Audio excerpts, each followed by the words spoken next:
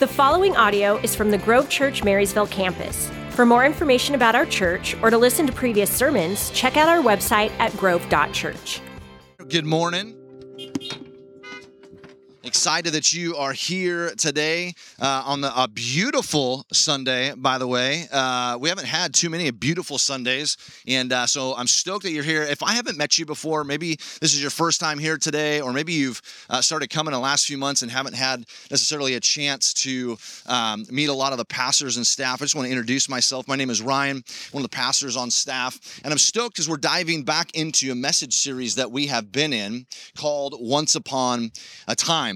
The series is, as we know, many stories that we read and books that we read. Sometimes they'll start with the lines, Once Upon a Time. If you're a Star Wars fan, it might say in a galaxy far, far away. But Once Upon a Time is a series in which we're taking a look back at Scripture, Old Testament and New, and specifically zeroing in on characters, individuals, and looking at their influence, what part they played in the story that God was writing, taking a look at the characteristics that they had, both sometimes their strengths and their weaknesses, and then applying it to ourselves and what we can learn from that. So if you have your Bibles with you today, we're going to read about a character that isn't often talked about. So you've got your Bibles with you, or maybe it's a phone or a device and you got a Bible app. We're going to be in the book of Acts. I'm going to have you to turn to Acts chapter 9, starting in verse 1. And I got to be honest with you today, and I need some confirmation from you in a moment. I'm going to tell you what to do, because I got to make sure you're on the same page with me here this morning. To understand the context of this character we're going to talk about, because there's only one book, really, the majority of the passages about this character is in the book of Acts. Outside of that, he's mentioned a few different times by the Apostle Paul in his epistle letters, but he's not talked about a lot. And so we kind of have to take a survey of almost the first half of the book of Acts to get an understanding, which means I'm going to have to kind of go quickly through a lot. And so if you think you can hang with me, I need you to kind of follow with me. Just blink your lights at me or turn them on and off. We won't honk right now because there's probably neighbors still sleeping. Maybe just flash your lights. Are you with me? Am I seeing any lights turn on? And okay, there we go. All right. Okay. So we're going to be in Acts chapter 9 in just a moment. But first, we're going to start here. Once upon a time, just over 2,000 years ago, there was a revolution of sorts that had begun. It was originating in Jerusalem and expanding out to the reaches of Antioch, Ephesus, Athens, Corinth, and all throughout Judea, Samaria, and even to the very ends of the earth, as commissioned by the central figure of this revolution, Jesus of Nazareth. In the weeks, months, and years directly following Jesus' arrest, following his death by crucifixion, his resurrection from the grave, and his ascension to heaven, members of this new movement, this new revolution, coined the way by the Jewish religious leaders at the time. These individuals were levied under great persecution, threats of violence, arrest, and even death. The early leaders of the way, leaders like Peter, James, the half-brother of Jesus and pastor at the church in Jerusalem, John, and the other disciples became apostles, appointed and commissioned new leaders to their ranks, all with the purpose to fulfill the great commission that Christ had given them. We look back on these moments in history, you and I, and for so many reasons, scholars and experts remind us that this revolution, that this movement, under such oppression, opposition, persecution, and even infighting and division within their own ranks over theological disputes, they say, these experts, that it should have never survived the first century. And yet we know today that it certainly did. We can see evidence of this not only in that the Christian religion remains, but also through much more practical means. 20 centuries have come and gone, and today the risen Lord Jesus Christ is the central figure of the human race. On our calendars, his birth divides history into two eras, BC and AD. One day of every week is set aside in the remembrance of him, and our two most important holidays celebrate his birth and the other, his resurrection. On church steeples around the world, his cross has become the symbol of victory over sin and death. This one man's life has furnished the theme for more songs, books, poems, and paintings than any other person or event in history. Thousands of colleges, hospitals, orphanages, and other institutions have been founded in honor of this one who gave his life for us. All the armies that ever marched, all the navies that ever sailed, all the governments that ever sat, and all the kings that ever reigned have not changed the course of history as much as this one solitary life. This movement that came from the life of Jesus, this revolution continued, and supernaturally it spread across the world and is alive and well today. And there are several New Testament figures or characters, individuals that were catalysts to this movement to see it make its way through. Of course, we've named a few already. Peter, right? And Jesus said, and on this rock I will build my church. Peter's a big influence in the New Testament. Of course, James, the half-brother of Jesus, John, and of course, how could we forget the Apostle Paul, who wrote over 2/3 of the New Testament? And yet none of those are the ones that we're going to talk about today. We're going to talk about a character that is just as influential and a catalyst to that movement in the first century as those names we just mentioned. And I had you turn to Acts 9, and we're going to be there in a moment. But remember, I need to give us a survey. Do you know what a surveyor does? They go out and they survey the land. We need to give a survey of kind of what's happening in the context so that we can understand this individual. And the first time this individual we read about is in Acts 4:32. I just want you to listen. It says this, and it says, all of the believers of this movement were in one heart and one mind. No one claimed that any of their possessions was their own, but they shared everything they had. With great power, the apostles continued to testify to the resurrection of the Lord Jesus, and God's grace was so powerfully at work in them all that there were no needy persons among them, because from time to time, those who owned land or houses sold them, brought the money from the sales and put it at the apostles' feet, and it was distributed to anyone who had need. Joseph, a Levite from Cyprus, whom the apostles called Barnabas, sold a field he owned and brought the proceeds and laid it at the apostles' feet. The first introduction of our character today, and you may have read his name as you go through the one-year Bible reading plan and skim through. I don't know about you, but when I'm reading the one-year Bible reading plan, it's a lot of chapters a day. Sometimes I'm just trying to kind of get through it. And oftentimes Barnabas gets kind of skipped over because he's not mentioned a ton. But we're going to take a look at his influence and his impact. Obviously, this movement was now spreading. Believers are being spread throughout the cities and the region, and persecution is helping to make this a reality as well. Of course, Jesus had given the Great Commission and said, go into all the nations, right, and preach the gospel, making disciples, baptizing them in the name of the Father and the Son and the Holy Spirit, right? So certainly that's happening, but persecution is a part of this as well. And I want to give you an understanding, and this is a critical illustration of the persecution that was happening because it plays directly into our story. In Acts 7, again, I know we're going to get to Acts 9 where I had you turn, but I want you to hear this. In Acts 7, Stephen is one of the apostles, and he's preaching about Jesus. The Sanhedrin, the Jewish leadership, arrests him, right, because of what he's doing, and they're questioning him, and they're trying him. And what we're going to read in just a second is after this speech that Stephen gives back to them, basically quoting the scriptures. He mentions Abraham, he mentions Moses, right? He's quoting back to them exactly what these religious leaders would have been experts in, which was the Jewish law, the writings that had happened in the early years. And in essence, he turns it on them and says, but this is how you're missing it. This is how you're missing that Jesus is the Messiah and your stubbornness is there. And this is their response to him. Check this out. It says, when the members, starting in verse 54, Acts 7:54, if you're taking notes, he said, when the members of the Sanhedrin heard this, they were furious and gnashed their teeth at him. But Stephen, full of the Holy Spirit, looked up to heaven and he saw the glory of God and Jesus standing at the right hand of God. Look, he said, I see heaven open and the Son of Man is standing at the right hand of God. And I want you to check out how these men respond. These are not children. These are not young people. These are men. And watch how they respond in verse 57. At this, they covered their ears, yelling at the top of their voices. They all rushed at him, dragged Stephen out of the city and began to stone him.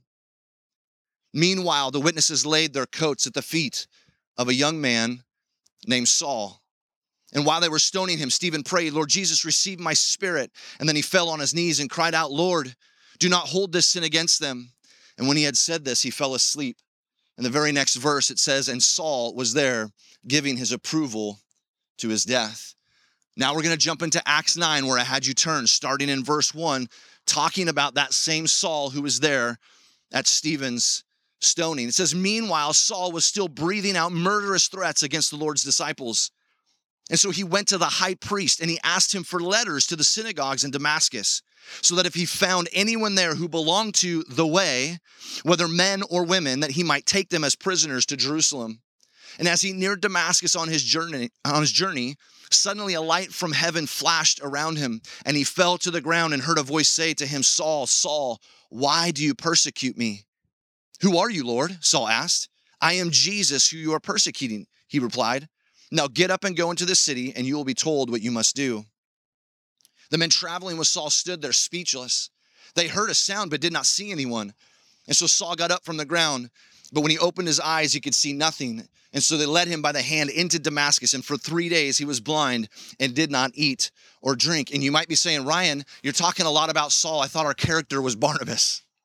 But here's the thing, you cannot talk about the life, you cannot fully understand the impact and the story of Saul, who becomes the Apostle Paul, without understanding the role that Barnabas played in his life. And you cannot understand the context of the importance of Barnabas's life and impact on this movement, this revolution that was happening, without understanding the context of Saul and his conversion to where he becomes the Apostle Paul. We're setting the stage here. And we're going to skip just a few verses. Proud of you guys, you're hanging with me. In Acts, same chapter 9, starting in verse 19. It says that Saul spent several days with the disciples in Damascus, and at once he began to preach in the synagogues that Jesus is the Son of God. All those who heard him were astonished and asked, isn't this the man who raised havoc in Jerusalem among those who called on this name, speaking of Jesus? And hasn't he come here to take them as prisoners to the chief priests? Yet Saul grew more and more powerful, and it says he baffled the Jews living in Damascus by proving that Jesus was the Messiah.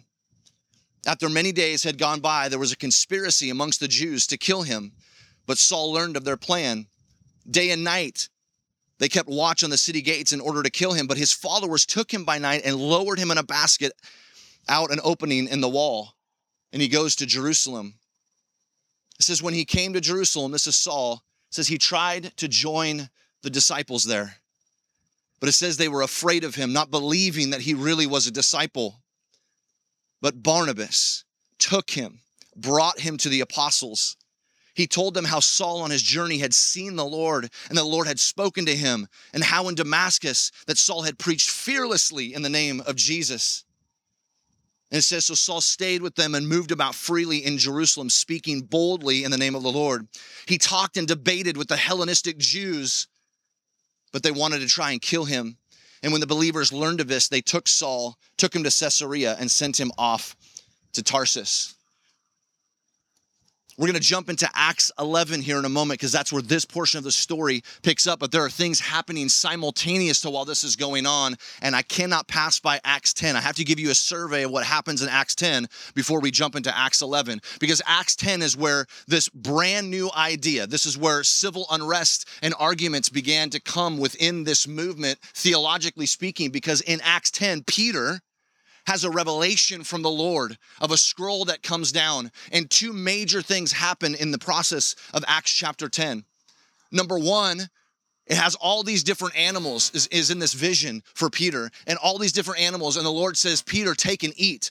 And he says, no, Lord, I'm not going to eat these because they were unclean animals. They were things that they were never allowed to partake in because they were unclean.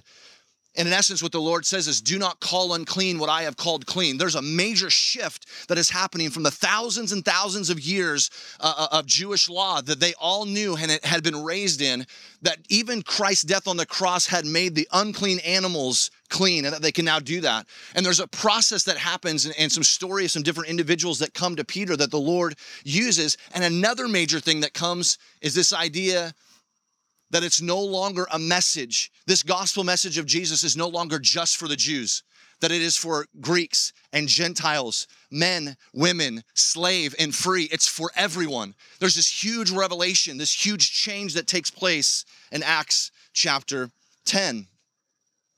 But for our story now, we jump into Acts 11, starting in verse 19, if you're taking notes. It says, now those who had been scattered by the persecution that broke out when Stephen was killed, they traveled. And I want to pause for a moment. I want to read that one more time, that line. Now, those who had been scattered by persecution that broke out after what happened to Stephen, Remember, I mentioned in the very beginning, and this is just, it's kind of a side note, but it's a powerful one that I want you to grasp, and it's too good to pass up, is this idea that it wasn't just the commission of Jesus to his disciples that they went to different cities. It was actually the hardships of persecution that helped drive them to the different places that God knew they needed to be to perform the purpose that they had. Now, I stop for a moment because that principle is still true for you and I today. Sometimes God uses hardships to get us in the place where we have the purpose and the platform to be used by God. And I'll tell you this, I'm sure there's probably some here that relate, but my story, I can look back, absolutely. I'll tell you, I'm a very loyal person. If you ever take the Strength Finders test, there's this one that's out there where it's called lion, golden retriever, otter, and beaver, right? Like lions are leaders, beavers are, very analytical and administrative, and otters are the life of the party, and golden retrievers are loyal. Well, that's part of my makeup is I'm loyal. Can I tell you, I probably would still be in the church I grew up in had God not used some hardships to push me out of the nest because I was comfortable. I loved it there. I loved my leaders. It was a great church. Some of you here, your story might be that you had to move to a different city, or you might have lost your job and now you're in a different place, or maybe you had to move across the state or to a different state because of a job and you'd much rather be where you are. But can I tell you this? God will use hardships and persecution to put you right where you need to be for the purpose that he has for you, to move the mission forward. I'll tell you, I just randomly, this is a story, I'm not even kidding you. Yesterday, I've already written this message. I'm sitting on my front porch. I'm typing up an email. And the Amazon van comes up. You know those big blue vans with the big, Amazon thing on the side? It drives up, and the guy who's driving it, as I can hear the radio inside, it's pretty loud, and it's like a message. It's like somebody's preaching. And so he comes up, and he hands me a package, and so I say, hey, were you listening to like a message with somebody preaching? He's like, yeah. So we get into a conversation. I preface to say it was a 20-minute conversation. I felt bad because I'm sure he had packages to deliver, but we were talking about stuff, and he's like, yeah, I go to this church, and he's like, man, I'm an evangelist. I go out onto the street, and we have tracts, and we just try to talk with people about Jesus. So we get into this conversation. Of course, we talked about COVID and all the stuff, and churches not being able to meet, all those kind of things. But at the end, he basically said, hey, let me give you my card. So I follow him back to his van. And as he's grabbing one of these little track cards that he has, I said, man, I'll be praying for you. He goes, yeah. He goes, I've been doing this only for a few months, driving and delivering for Amazon. I was in construction, but I lost my job. And he goes, man, I can't wait till I can get back because I don't really like doing this. And I said, can I tell you something? I said, I don't want to be over spiritual. So I took a step. I just sensed in the Holy Spirit. I said, man, I'm literally preaching on Sunday. We'd already talked about that I'm a pastor of a church here. And I said, I'm talking about Barnabas, but we're talking about even one of the issues that the first century church and the persecution that had happened that drove them to different places. The hardships in life can plant you right where you need to be. And I said, I don't know if this is a temporary thing for you. I'm not trying to say you're at Amazon. It's going to be your end all be all, but I said, you're at a place on purpose and God has a purpose and will use you in this place. I just want you to know that today. God will sometimes use those hardships that don't make sense to get you right where you need to be. And it's the same today as it was just over 2,000 years ago. But it says, now those who had been scattered by the persecution that broke out when Stephen was killed traveled as far as Phoenicia, Cyprus, and Antioch, spreading the word only among Jews. Some of them, however, men from Cyprus and Cyrene, went to Antioch and began to speak to the Greeks also, telling them the good news about the Lord Jesus. The Lord's hand was with them, and a great number of people believed and turned to the Lord. News of what was happening in Antioch reached the church in Jerusalem, and so they sent Barnabas to Antioch. When he arrived and saw that what the grace of God had done, he was glad and encouraged them all to remain true to the Lord with all their hearts. He was a good man, Barnabas, full of the Holy Spirit and faith, and a great number of people were brought to the Lord. Then Barnabas went to Tarsus to look for, guess who? Saul. And when he found him, he brought him to Antioch. And so for a whole year, Barnabas and Saul met with the church and taught great numbers of people. And I want you to check this out. If you want to know the influence, if you want to know if Barnabas was a catalyst, even though he's only mentioned a few times in comparison to some of the greats, like the Apostle Paul, check out this line. It says, the disciples were called Christians first at Antioch. The title that you and I, most of us, are affiliated with in our belief, it was first coined in the church that Barnabas was the pastor of in Antioch. And by the way, when he was there, it was the new hotness. It was the new thing. Remember, because of what had happened in Acts 10, right? They were preaching to not only to Jews, but to Gentiles and Greeks. And it was a crazy thing that was happening. Now, I know we covered a lot of ground, so I want to do a quick recap. And then I got just a few points and encouragement for us today. We know that persecution reigns in this time and that Saul is a big part of it. We know that Saul is at Stephen's stoning and he's even cheering it on. We know that Saul asked the Jewish leadership for papers to allow him to seek out and arrest members of the way and bring them back to Jerusalem, right? Saul's reputation spreads and fear of him spreads. If you were we know the story from the end. We know that Saul's transition was real and he ends up being the Apostle Paul. But in that moment, if you were a believer in the way, you know who Saul is and you are fearful of who Saul is. And then on his way with those papers to Damascus, Saul encounters Jesus. He's blinded and he's changed. He begins to powerfully preach about Jesus. He's a master debater and speaker. He's highly educated in the Jewish law. He trained under Gamaliel, which was one of the top kind of professors that would train the Jewish leaders. And when he comes to Jerusalem after he escapes Damascus, the disciples and the apostles don't believe that Saul has changed and they think it's a trick. He's just pretending to be this so that he can capture us. And yet it's Barnabas who goes to Saul even amidst of that fear. Here's his story. Why do we know that? Because it says when he brought Saul to the apostles, he vouched for him and told them the story of what God had done. And the apostles accept it because of Barnabas's reputation and because it's his word. Paul continues to preach in power, and the apostles, because of that, there's plots to kill him, and so the apostles send him to Tarsus. Word of the Gentiles coming to believe in Antioch reaches the apostles in Jerusalem, and so they send Barnabas there to be the pastor of the church. And the church at Antioch grows and flourishes. Barnabas realizes that this job is bigger than one man, and so he travels to Tarsus to recruit Saul, to bring him under his wing, to help him co-pastor the church in Antioch. It flourishes even more, and it says the disciples are first referred to as Christians in Antioch. Barnabas is a catalyst to this movement and to this revolution. You look at the power and the impact and the rising star and the fame of Saul, who becomes the Apostle Paul, and it's because Barnabas came along and brought him along. Here's a couple of things for us. When we look at the characteristics of Barnabas, only mentioned really in the book of Acts, handful of little times mentioned here and there, and a couple other of Paul's letters. But in the first chapter we read, when he sells the property and brings the money, we see that he's irrationally generous. He's a sacrificial individual and he's devoted to the cause. We see that he's a good man, faithful and full of the Holy Spirit. We see that he has courage and is bold when he goes to Saul amidst the fear of who Saul is, and then takes him to the apostles to vouch for him. We can see that he's a confident, selfless leader when he recruits Paul. I don't know about you, but there's a lot of pastors in our world. There's a lot of CEOs of organizations that are weak in their leadership, that would be so fearful of a star that's rising, like Saul was rising. Hey, I got a good thing going on here. I'm the pastor of the church at Antioch. It's the new hotness. We're doing things that nobody's ever done before. We're seeing people in droves come to believe in Jesus. He could have had fear to go and grab this rising star, this incredible debater, even with the Hellenistic Jews, right, who was becoming famous, and bring him in because maybe he'd be lost in the shadow. But that's not what Barnabas does. He brings him under his wing, trains him, and they co-pastor together. And ultimately, one of the greatest words that we could use to describe Barnabas is that he was an encourager. In fact, his name means son of encouragement. You may say, Ryan, what does this have to do with us? Well, I don't know about you, but I don't see a lot of encouragement happening these days.